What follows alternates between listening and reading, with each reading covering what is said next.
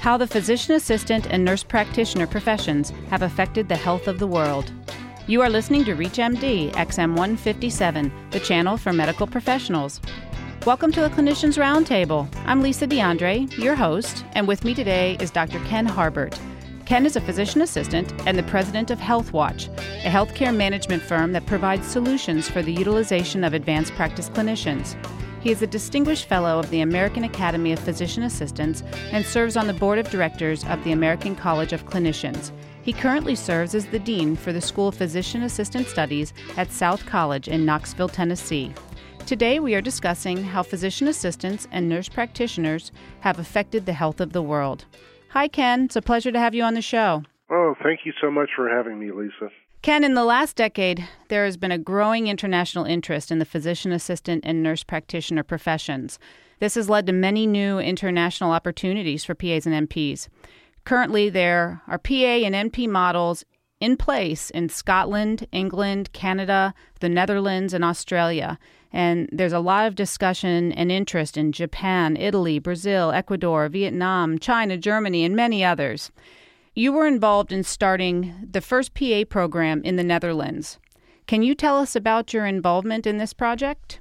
I'd be happy to, Lisa. I was very honored and privileged to be invited to the Netherlands by Dr. Peter Voice, the Vice Chancellor of the medical schools in the Netherlands, who I met when I was speaking at Thomas Jefferson Medical School in Philadelphia, Pennsylvania, on the topic of nurse practitioners and physician assistants.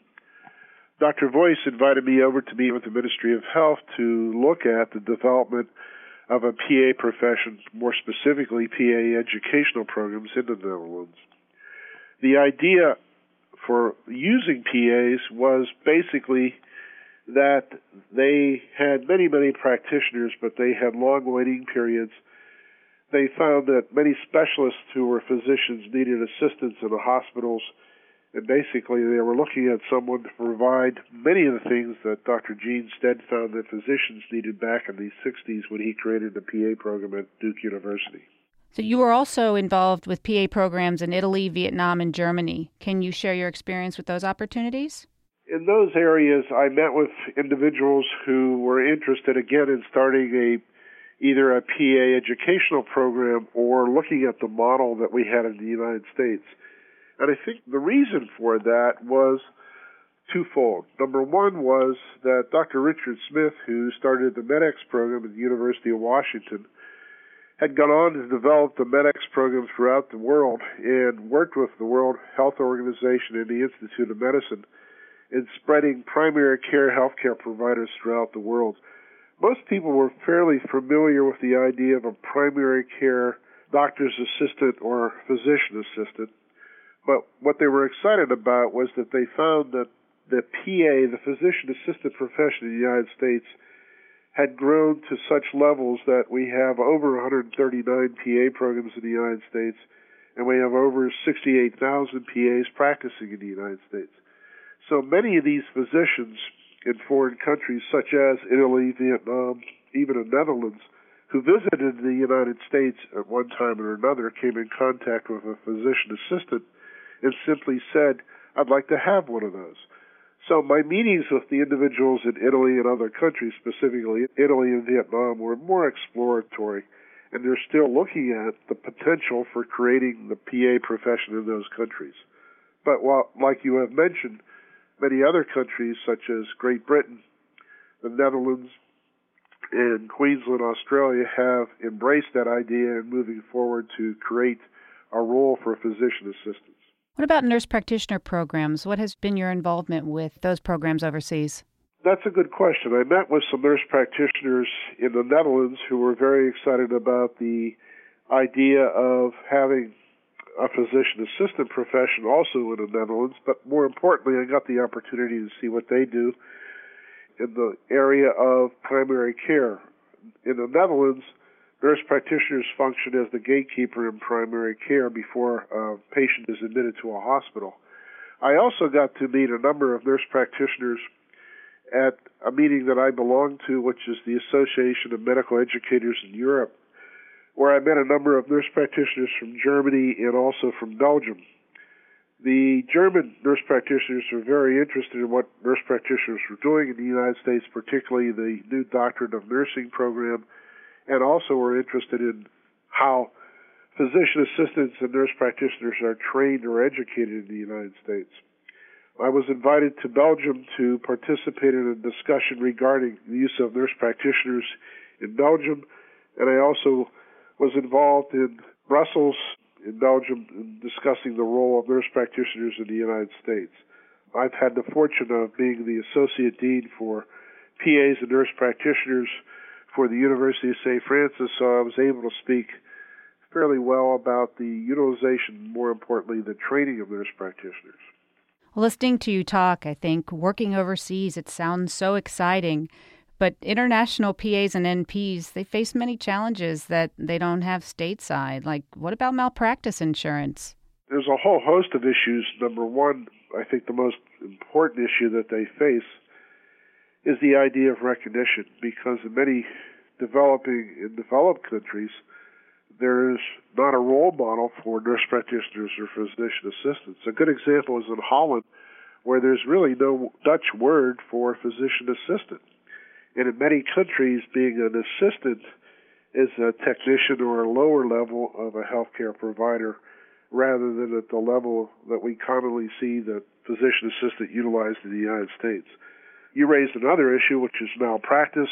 The other issue is obviously safety, security, being utilized to the extent of your training and the role and responsibility that you'd have in the United States. All those things, I think, need to be taken into play as you look at moving overseas or going overseas to initiate the role. If you're just joining us, you're listening to the Clinicians Roundtable on ReachMD XM 157, the channel for medical professionals. I'm Lisa DeAndre, and I'm speaking with Dr. Ken Harbert, a physician assistant and the president of HealthWatch, a healthcare management firm, and the dean for the School of Physician Assistant Studies at South College in Knoxville, Tennessee. And we're discussing how the physician assistant and nurse practitioner professions have affected the health of the world. Ken, we were just discussing some of the challenges that they face when working overseas. Some of the things that come to mind that I think would also be very important are the cultural issues and the language issues. I think those are very, very important issues, Lisa, particularly the cultural issues, because for many of us in the United States, and for those who have never visited a foreign country, healthcare is provided in a different way than we're used to in the United States. We don't have an MRI that we can readily find available for a patient, for example. But more importantly, the idea of health beliefs and the idea of taking care of a patient and referring a patient are much different overseas than they are in the United States.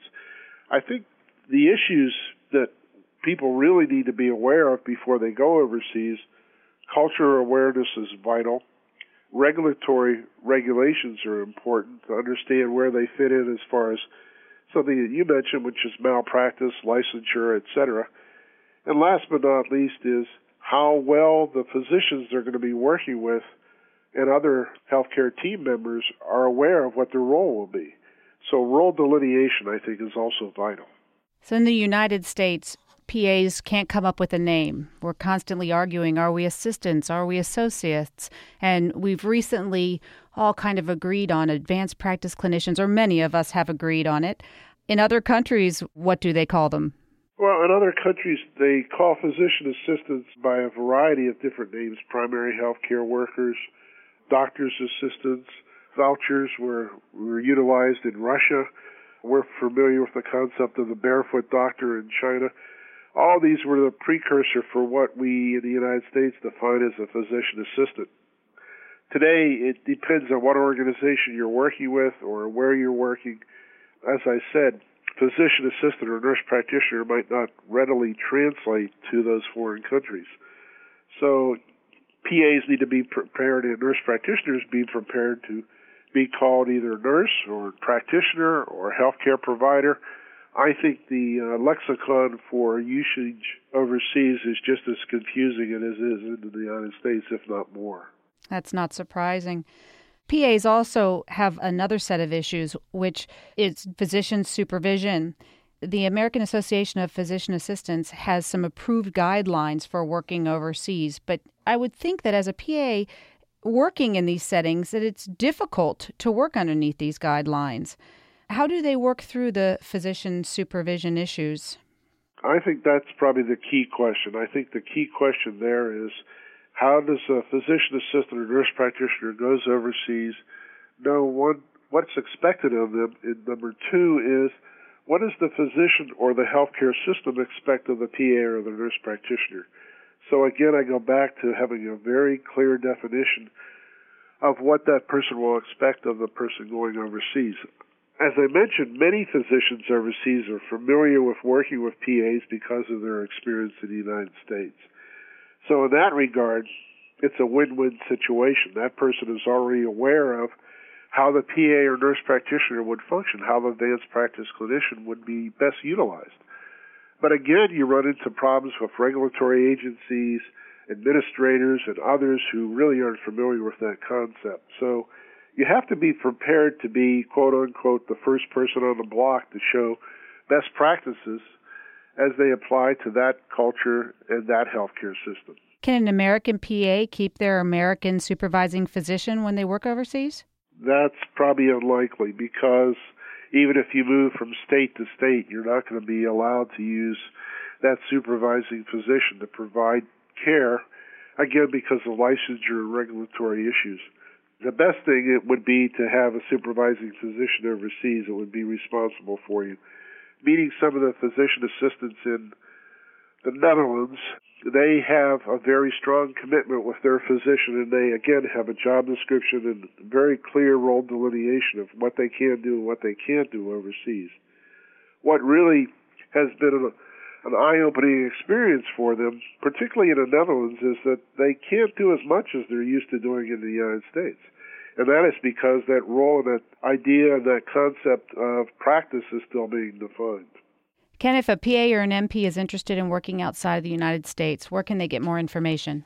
I think the American Academy of Physician Assistants, the American Academy of Nurse Practitioners, I think the World Health Organization is very, very useful also. And there's a number of other agencies. If they go on the Internet, they will be able to access a number of other agencies that offer them instructions very similar to what they offer for medical students and others that are seeking positions overseas. Thank you, Ken, for coming on the show. Thank you very much, Lisa. I'm Lisa DeAndre, and you've been listening to the Clinicians Roundtable on ReachMD XM 157, the channel for medical professionals. We welcome your comments and questions through our website at reachmd.com, which now features our entire medical show library and on-demand podcasts. Thanks for listening.